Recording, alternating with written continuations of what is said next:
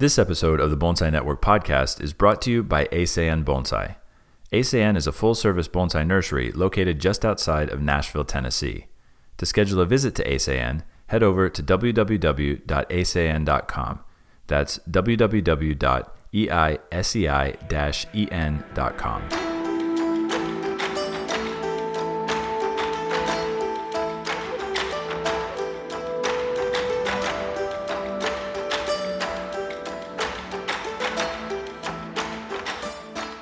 All right, I am here today with Yannick Kigen from Belgium. How you doing, Yannick?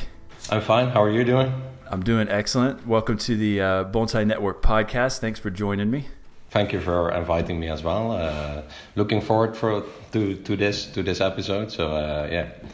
Yeah, it should be fun. So, you and I have actually known each other for quite a while, I guess. We met, I think, for the first time in Japan, way back in the day. We'll get into sort of why you were in Japan and what you were doing there a little bit later in this episode. But I thought, for starters, it might be a good idea for you to kind of introduce yourself, tell everybody where you're from, where you got interested in bonsai, maybe how old you were, and some of your experiences there. Okay, super.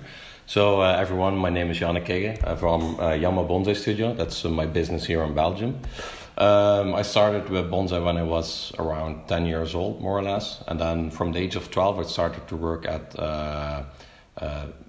Momiji Studio, Bonsai Studio in Diepenbeek in Belgium with a professional cultural Paul Polmans. I worked there for 8 years, more or less. And after that, I thought it was time to go my own way, and I got the opportunity because of Peter Warren to start at Chunkan. So then my journey at Chunkan began, and was there for around 5 months, more or less. It was a great time, a lot of work, hard work, but very nice. He's quite a strict person, and it's quite nice to see. So it was a fun time over there. Then after that, I started my journey here in Belgium again with founding, is that the right word? Yeah, Yama Bonsai Studio. And from then on, everything's got better and better. Soon probably I will also have bonsai as a full occupation. We're also starting, because my garden is not that very big, and everything is starting to get packed with trees. So we're starting to look for a different house with somewhere where I can give classes and a place where I can have some stock, like materials for bonsai and pots and stuff like that. Because now I have material at my father's place or my parents' place. I'm at the parents of my girlfriend's place and stuff like that. So I need to go to every time to different places to collect stuff that I need to send to different people, because since short time we also started the web shop and stuff like that. So yeah. Okay, cool. So how old were you when you went to Mr. Kobayashi's nursery, Shunkan, in Japan, and how did you come about doing that with Peter Warren? When I had the age of 16 or 17, I got the opportunity to give a demonstration in Bath in England, in the UK, and there I met Peter Warren. And because it was a long time dream of me to go to Japan, because for me it was like, this is what I really want to do. When I was, I think it was 8 or 9 years ago that I was there. Could have been 7, maybe. I don't know. I've eight, I think. So then, in my head, I contacted Pete. In my head, I had the idea to send an email to Peter Warren and to look what was possible. And he talked with Kobayashi's son, the Oyakata, about getting me there. So then, I worked there for 2 weeks to try it out. And then after that, I went from September to November or December. I worked over there. So, and then I head back to Belgium again. Okay, yeah. So I know that I talked to Andre last week in last week's podcast about his experiences at Mr. Kimura's nursery as an apprentice there. I know that Mr. Kobayashi is a pretty strict guy, similar to Mr. Kimura. So what was kind of the schedule of a day there? What time did you start in the morning? What kind of things did you work on? How long did you work during the day? Most of the time we start at 6 o'clock, and then we had breakfast, and then after breakfast we started with working and stuff like that. And we had to work around until 11 or 12 o'clock in the evening. So I don't know if it's already changed, but I think it's quite a good thing. And he was quite a strict person, but he also had certain values, what was very important, like if we were eating that, if we had rice in our bowl, that the last piece of rice we had to eat as well. So because that's a small grain, and with that grain you can sow, or how do you call it, sow, and you can have different other rice grains again. So he tried to teach us not only values in bonsai, but to be humble and to respect nature and stuff like that as well. So that was also quite interesting. Okay, what was sort of his teaching style? As I know, I've seen him on TV quite a bit. I actually know Mr. Kobayashi quite well because we take our tour groups there every year. But my guess is that the way he treats our groups when we come in is very different to how he treats the apprentices behind the scenes. So maybe you could kind of tell us what his teaching style was like. How strict was he? What were the kind of things that he would teach you on a regular basis on an average day? He's very active in a kind of way. So for his age, he has a lot of energy. So when he teaches, he shows it, and he does. All the time we had to watch, because it was not really like explaining stuff like that. But he would work on a tree, and he showed us how we had to do it and stuff like that. But in the time when I was there, he was very much into Chinese bonsai, more or less, because he had a lot of Chinese customers. So, but the way he teach was quite strict and stuff like that. But it was quite fun. Sometimes we had a good laugh and stuff like that. And he, like, how do I have to say it? He has a lot of energy. So he's working very fast and hyperactive onto the tree. I don't know if you can imagine, but also like a showman a little bit. So like when he's on stage, he puts up a show on it, and that's also quite interesting. Oh yeah, I remember it was last year when I came to do the trophy for the first time in Belgium, and he was one of the guest artists there as well. He was center stage, and I was right hand stage. But he was working on a big Taxus at the time, and I remember he got out a giant chainsaw and just hacked half the tree off and started carving away at it in front of the audience and making a whole bunch of noise, and all the sawdust is flying everywhere. And then he'll hold like 4 or 5 tools in each hand while he works. I don't know exactly how that works, but it looks cool when you're sitting in the audience for sure. And he can do the trick, but I tried it as well, but for me, I have something wrong in my brain, and it's not possible to work that way. So, so while you were there basically in the fall, correct? Because I remember you and I actually met for the first time at the Taikon 10, which is the big exhibition in Kyoto in November. I remember you came into the event. You had a little less spiky hair then than you do now. And I remember after you came up and we met and talked at Fujikawa-san's booth, you walked away. Fujikawa-san looked at me and was like, "Was that guy Tom Cruise?" Apparently everybody in Japan thinks you look like Tom Cruise. Yeah, true. And at the beginning when I was there, I had spiky hair. And then they all called me David Beckham, like, "Oh, you're a David Beckham." And I was like, I don't really look like him. And then because we had to work from 6 to 11 or 12 o'clock at night. And we had one holiday day in a month. And the first time I went there, I thought, I have holiday. But you had to go outside of Shunken, and then you could go, and then so you had to go to the town or to Tokyo, and then you had holiday, more or less. But because if you stayed if you stayed near the nursery, he would make you work. Yeah, yeah. And so the first time it was like 6:30 or something, and he took me out of bed, so I had to work. So because of that, my hair grew, and I had like, how do you call it, Tom Cruise kind of style of hair. So I went then to Taikon 10, and then they all were like, "Oh, you look like Tom Cruise." So it was quite funny, yeah. So while you were there, you were only there for a 5-month period. That's actually a pretty decent chunk of time. But during that period, was Mr. Kobayashi good about letting you work on good quality material? Yeah, yeah. On that perspective, I had quite a lot of luck because he let me work on quite some nice material. So that was quite fun. It was also because Jin-san was just there as well, and Osamu-san also. So, and there, Peter Warren came sometimes in busy periods, and Akiyama-san and Fukita-san and stuff like that.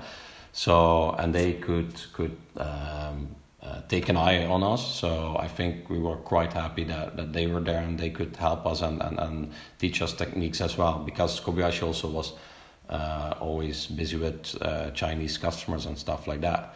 So when he had time, he came into this into the, how do I call it, into the working area, and he showed us techniques and stuff like that. But we also learned a lot from Akiyama-san and Peter Warren and Valentin Bros and Fukita-san. So yeah, it's nice. Last time I was at Mr. Kobayashi's place, I asked him how many apprentices he's had over the years. Mm-hmm. And he told me somewhere in the neighborhood, I think he said like 60 is what he told me. So, and he, of course, includes you and all of the other students that have come in from Europe or, Southeast Asia or China or all sorts of different areas. So you mentioned Jin-san, who was your senpai while you were there. Jin has kind of become, I guess, Mr. Kobayashi's second-hand man. Yeah, that's true. So he sort of runs the operations there, and he speaks multiple languages. I know he speaks English, Chinese, Japanese, of course, and maybe another language or two. Yeah, it could be possible, yeah. Yeah, but he's one of the guys that when we go in with our tour groups, if he's there, he'll guide the tour group around, and he'll do it in English and explain, the tokonomas and the setup there. So, for those who are listening to this podcast who don't know what Mr. Kobayashi's nursery looks like, maybe you could kind of describe what it is. It's technically a museum, but maybe you can kind of describe what the setups are and the tokonomas and all of that. Okay, yeah. So actually, when you are in the neighborhood, you wouldn't say that there is like a bonsai nursery there. But when you go into the environment and you go into Shunkan, then you see a peaceful area with a lot of trees and a lot of high quality trees. And then you go to the entrance, and then you first see, when you go straight on, his private collection, more or less, in the circle. And close to there is also a pond, and then on the right side is his workshop where we work and where he also teaches classes to people and stuff like that. And then on the left side is an area where he does have like high quality pots and stuff like that.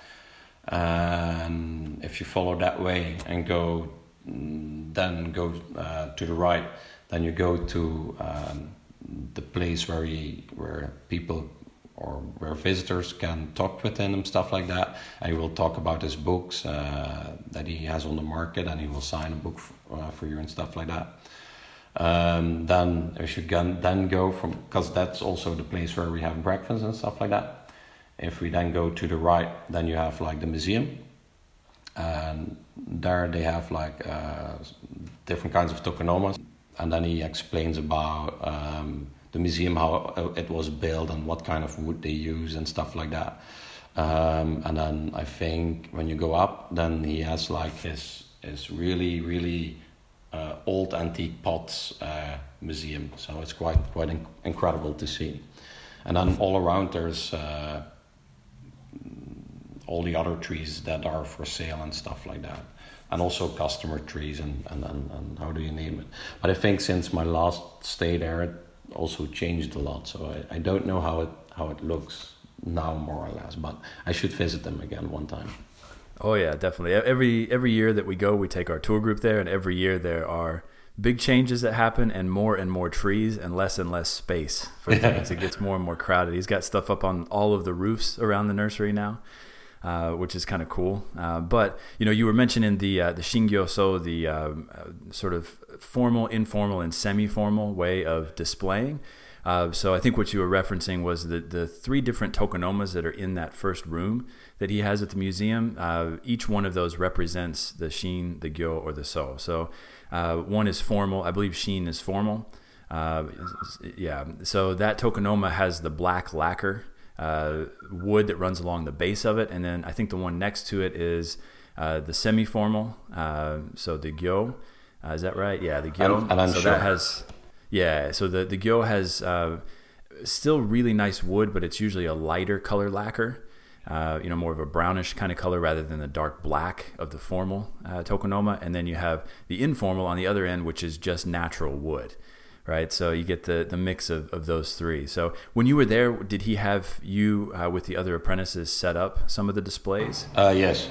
The things what he did, he would talk with us about getting this tree and that tree, and then he's asked someone else, like, you can take this table and that table and that table, and then we had to set things up, and he said in which ones we had to set up and on which scroll we had to use and which accent plan or tempi and stuff like that. And then he explained why he would use that one and why different kinds of things, and also why to put the one in the shin and why in the gyo and the sho. So it was quite interesting in my opinion. So yeah, that's very cool. I know, with formal display in Japan, or just display in general, particularly when you're doing it in a tokonoma setting, in his nursery there with the museum, almost every time he does a display, he'll set it up with the scroll. And usually the scroll, it could have some sort of scenery on it. It could have an animal on it. It could have writing, Chinese characters on it. But typically the scroll is, it's supposed to aid in the viewer sort of understanding the season that the whole display is supposed to represent. And usually the scroll is meant to indicate the upcoming season. So for example, if it's like September, it's still hot in Japan, but you do a scroll that has something that maybe has like an autumn moon on it, for example, so that it sort of indicates that the autumn is coming. Or in the spring, say in like February, for example, or maybe even March, you do a display with like cherry blossoms, so it indicates that the cherries are coming in the next month or 2 weeks or whatever. So it kind of gets your mindset thinking about the season to come, which I think is pretty cool. yeah, it's pretty cool though. Yeah, true. Yeah, that's awesome. So after you finished at Mr. Kobayashi's nursery, you came back to Belgium and then set up your Yama Bonsai studio, right? I started building the house, and then we set up Yama Bonsai Studio. And the thing what we do is I have students, and I also travel around to give classes to students. And my students come every 2 weeks. They come back, on the ones who follow classes during the week times, and the ones who follow classes during the weekends, they come each month, one time a month. So that's quite good for them, and we can follow up the trees and stuff like that. So yeah. Okay, so and you're doing the teaching yourself for the most part, but you also have guest artists come in on occasion too, right? Yes. Like we had you a couple of times, so very interesting. Everybody is very happy with that. We also have a school with Manuel Germade. We are now in our 4th year. That's amazing. I can't believe how quickly time flies by. Yes, time goes very fast. You wouldn't say so, because it's like when we saw each other in China, like that it was like 1 year ago or something like that, but I think it's already 3 or 4 years. No, 3 years ago. Yeah, when we saw each other in China, that was 2016, I think, in December. So it's almost 4 years ago. Almost 4 years, and you wouldn't say That's so. That's crazy, yeah. And last time when you were here was also... That was probably 2015, maybe? I don't know. Cool. 2014. It's been a long time. Yeah, it's I don't remember much of it because we spent most of the time drinking beer. I remember we went out to was it Eindhoven? Eindhoven, yeah. That's the Netherlands, right? That's the Netherlands. Just right across the border. Yeah, there. I live close to the border, so Eindhoven is 30 minutes from my place.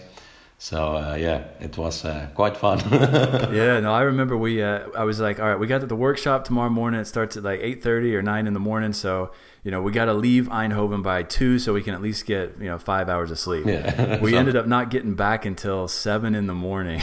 Yeah, I didn't know anymore. We slept for like 30 minutes. Yeah, could be and then possible. got up the next day and did the workshop. I thought I was going to die. Yeah, I can believe. But the work you did was good, so nobody complained. Yeah, I've developed a good poker face, I guess. Living in Japan all those years, going out and drinking with Fujikawa-san and the other apprentices.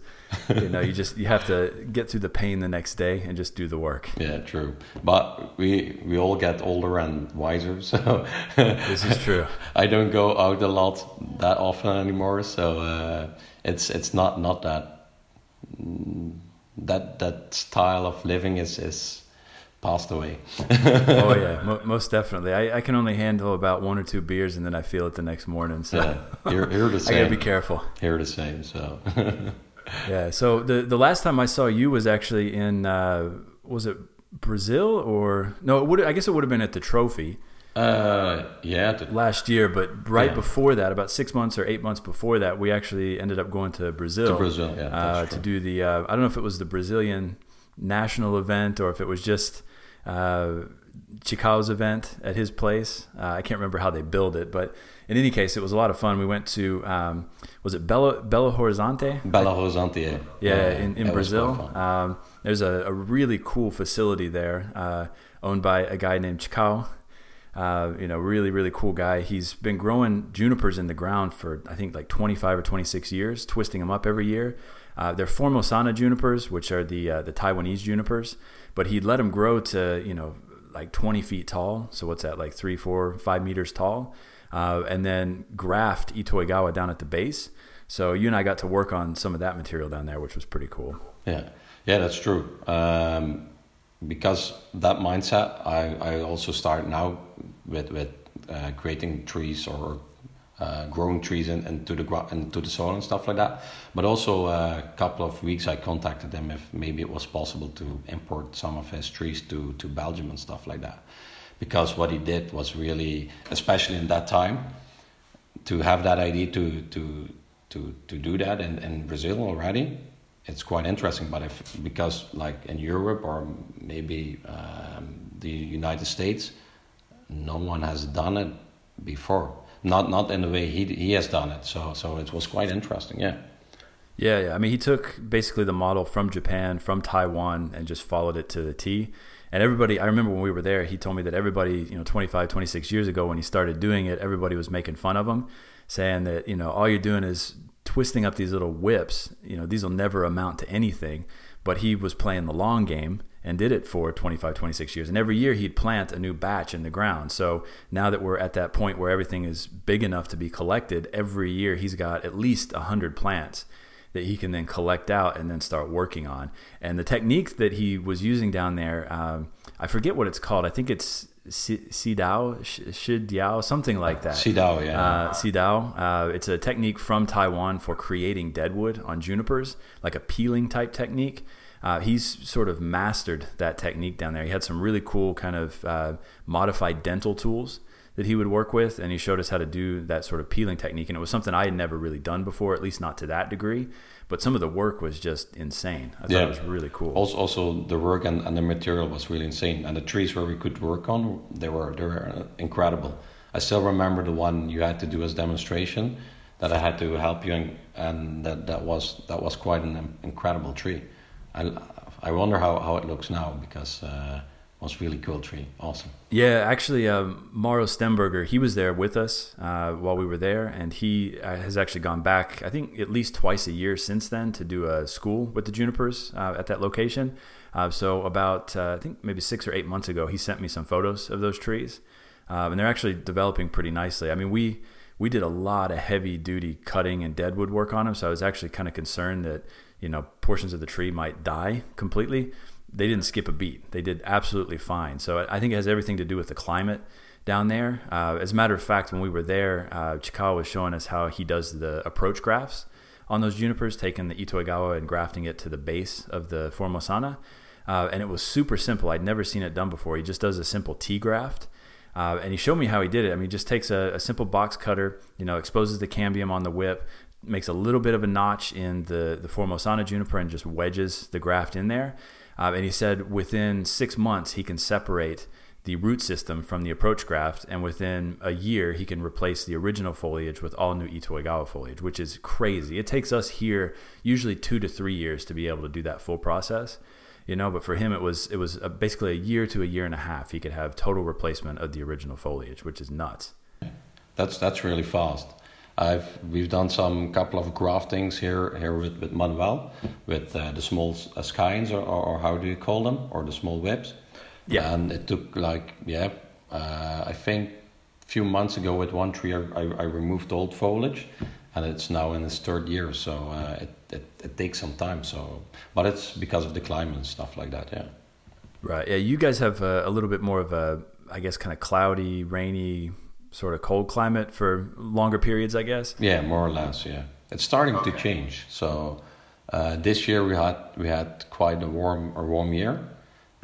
Normally, I think it looked like it changed. Like we got some Spanish temperatures here in Belgium, and like I talked with Manuel, and he had more like rainy days. So it looked like he had some Belgian weather, and we had some Spanish weather. So yeah, the whole world is changing. So you keep mentioning Manuel. Maybe we should tell everybody who Manuel is. He studied at Taisho En, right? Yeah, true. He was a student of Taiga Urishibata. He's been there for 6 or 7 years, and we started school with him. So because I can always learn and from everyone, I think it's interesting to have several people here, but you have to have like one tree per person that you use to learn something on, so that the tree will develop, stuff like that. And that's why I think it's important that you can learn from everyone. Yeah, that's one problem that I've noticed over the years traveling and teaching, is that somebody will bring a tree to a workshop with me that they've already worked on with 4 or 5 other professionals, and everybody has a slightly different take on a tree. So it's one of those things where it's like 2 steps forward, 1 step back every time you work on that tree with a different professional. So my recommendation to people always is you don't necessarily have to work with just one person, but you should have, one tree that you focus on with that person, so you can see the techniques, come to fruition over 4, 5, 6 years, rather than bouncing around with that one tree. But you can study with 20 different people, just have a different tree for each of those people that you're studying with. I totally agree with this one. So. Yeah, most definitely. So, and that's one thing that we're trying to do here with our school at ASAN, and it sounds like similar thing, at your school with Manuel and with your students that come in on a regular basis, is get them to bring back the same tree. But I have no problem at all if my students want to go study, out at like Michael Hagedorn's place out in Portland, or, Boone's place out in California, for example. Everybody's got a slightly different take. Plus, each of those other professionals has a different approach to different things that I can also learn from. So if they're going to these classes and they pick up something that's really cool, if it's a better practice than what I had to begin with, why not adopt it? If it makes ramification faster on the tree, why not? If the grafts take faster, why not? Here I also say the same thing to my students. Also, when certain techniques or from certain species I don't know, and I know professional here in Belgium like Danny Hughes or you name it, I tell them you can better go with that tree to his place or something and follow some classes with him, so you can learn from that. But then they also maybe tell some techniques to me or something like that, and I can learn also from the same. So for me, that's very important. Yeah, I think so too. I think it's a lot easier to do that now with the internet, now that everything is sort of available online, I guess, or at least the information is more readily available. As I know back in the day, everybody sort of hoarded the information to themselves, like kept it to themselves. It wouldn't tell anybody, and then you had all these big egos in bonsai. And there's still a little bit of that going on, but it's kind of fading out to some degree, which is a good thing, I think. Thank God. So quite happy with that. Yeah, most definitely. That's actually why I like coming and working with you as well. And Nancy likes it when I go and work with you as well, because there's no egos involved. There's some egos of people not far from you that sometimes get mixed in when I come there. I remember certain comments popping up online after I did some workshops at your place from some local people. But aside from that, it doesn't really matter. Everybody's super cool, super chill. And like you said, a lot of the students that were coming to work with me at your place, also work with other guys in the area, or even travel to different countries in Europe and work with different professionals there. So everybody's got a different climate, different species, different techniques.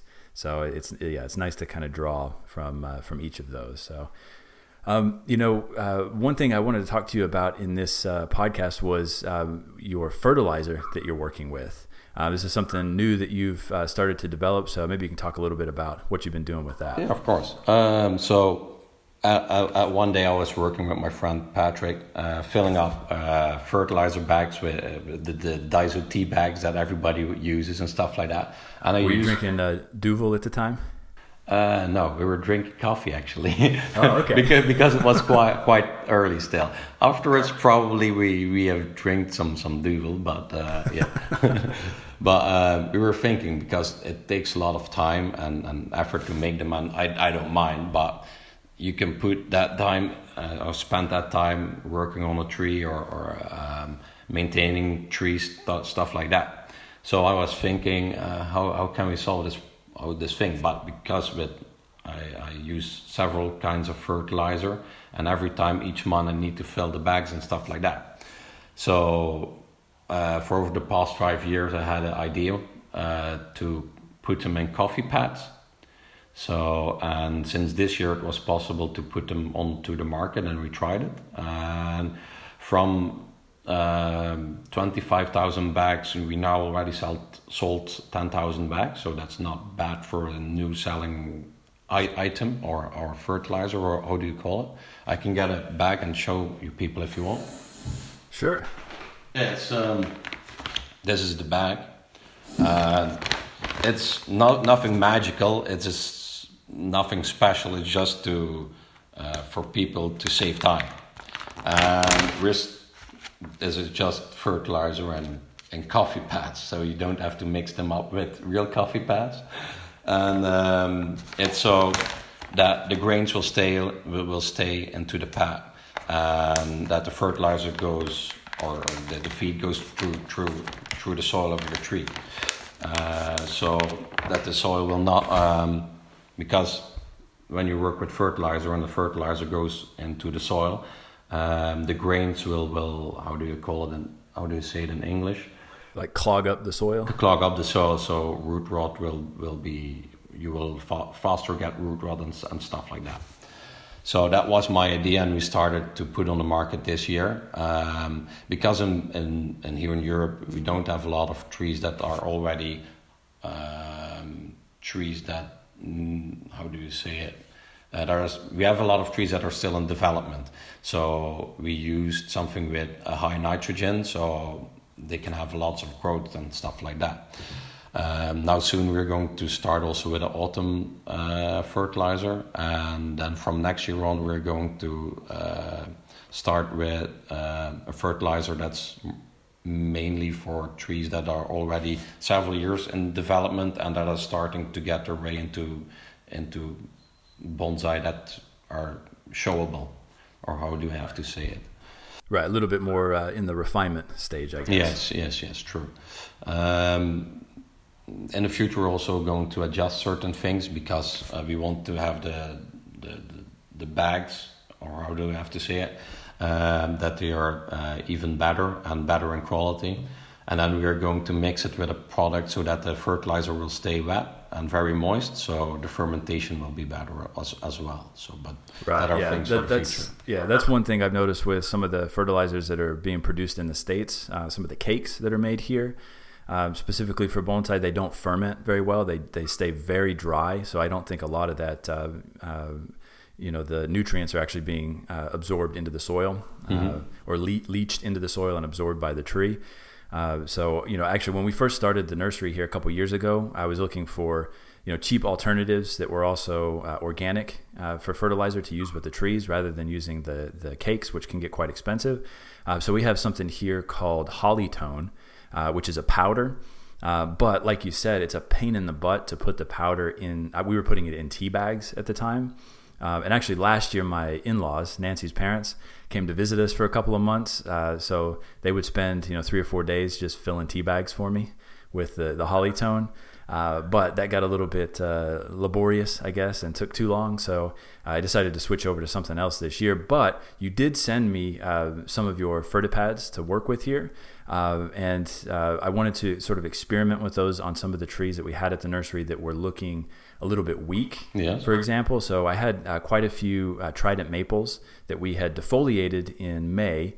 We had the second flush of growth, and it had finished out by about mid-June or so, maybe the third week of June.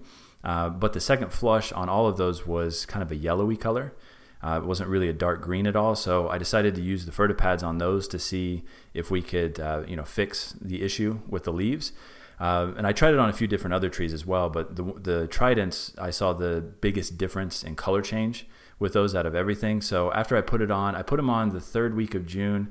And what are we now? We're at the very end of July. So I'm guessing that those probably last about 4 weeks, like a typical fertilizer cake, right? So, that gives us a full 4 to 5 week period right there. The difference in coloration from beginning to end was like night and day. All of those tridents have greened up completely. So, which is really cool. And I have other fertilizer that's from the States that I've been using as well. That's also organic. And I didn't see as much of a change in the color on the other tridents that I used that fertilizer with. So, maybe you could kind of give us a breakdown of the macronutrients, like the NPK value, and then, if you've got any additional sort of micronutrients that are included in there. Yeah. As I give people an idea. So, we have the NPK value is 1048, and then we have magnesium that's +2. So, and we have made these organic mineral fertilizer, especially for bonsai, to have a good and direct grow. And also there's magnesium included to get extra color and for the production of more chlorophyll, if that's the right English word. So, yes. And also there's something in it to have a better root system and a richer soil life, or how do you call it? Right, like the biodiversity in the soil. Yeah. Okay, yeah, I think all of those things are good. All of the micronutrients like the magnesium, molybdenum, zinc, copper, all of that kind of stuff. That's really what's going to change the coloration in your leaf. It's I think people mistake the macronutrients, the NPK, for actually giving you the greener color. Although nitrogen does help green up, the leaves to some degree, but it's more of the micronutrients that are going to help with that. So having that kind of stuff in there is a really good thing. That's one major difference between using like a synthetic fertilizer and an organic fertilizer. Most of the synthetic fertilizers don't have good amounts or any micronutrients in them. They just focus on the NPK. There are exceptions like Osmocote Plus. The plus means that it has added micronutrients to it. But typically if you can use organics are going to give you a better result, better biodiversity within the soil, and greener leaves on the tree. Because essentially that yellow coloration that I was getting with the tridents, it could have been any one of those or multiples of those micronutrients being deficient in the soil, and that's why I was getting that. It's basically what's called interveinal chlorosis. So the leaves turn yellow, but you can still see the sort of green veins of the leaves. And I think some people mistake that for overwatering or for sunburn, but typically that's just a sign that it's lacking in micronutrients. So having something like that that's going to build that up in the soil is definitely a good thing. Yeah, that's true. Yeah. So, how can people access your fertilizer? Where can people buy your fertilizer? They can contact me on Facebook, or they can send me emails, or they can go to my web shop, and it's at www.yama and then what's the dash and then bonsai.be. .be. Okay, cool. I'll put a link to that in the description of this podcast and videocast, so everybody can click on that and just go directly there to check that stuff out. Are you able to ship that in large quantities outside of Europe? Say if somebody in the States wanted to buy some? Yeah, that's possible. So okay. if you would be interesting, or someone else, that would always be interesting. So we can talk about the stuff. So all right. We'll be in discussions. We can load it up in the online shop at some point. Yeah, so. Who knows? It would be nice. Cool. All right, man. Well, thanks for joining me on the podcast. Do you have anything else that you wanted to add, or you good? No, I'm good. Thank you very much for inviting me for this podcast. I'm looking forward to see it online. So thank you very much. Yeah, absolutely, man. I'll have this up in a jiffy. So in the next couple of days, we'll have this up online. And for those of you who are listening on the podcast version, on the videocast version on YouTube, I'll put overlays across the whole podcast so you can see Sjunke and Nursery, you can see Yannick's place, you can see what the workshop looks like, and then some more details like that. Plus, sometimes the Zoom recording, which is what we're recording on right now, doesn't come through very well. But the cool thing about YouTube now is that it automatically generates subtitles, so everybody can see exactly what you and I are saying to each other, even if the audio quality sucks. Okay. So cool. All right, man. Well, I'm hoping that next year in February that they'll actually be able to do the trophy in Belgium again. With the coronavirus situation, it's a little difficult, but they've invited me to be the guest artist or one of the guest artists next year. So if everything goes through, I hope to see you at that point, catch up, maybe grab a beer with you. Yeah, of course. Definitely. We will definitely do. We will not go to Eindhoven though. No, definitely not. All right, man. Thanks for joining me on the episode, and I'll talk to you next time. Okay. Talk to you next time. Thank you very much. Goodbye. Later, man. Thank you for checking out this episode of the Bonsai Network podcast. To have your questions answered in a future episode, please send them to podcast@bjornbjorholm.com. That's podcast@bjornbjorholm.com.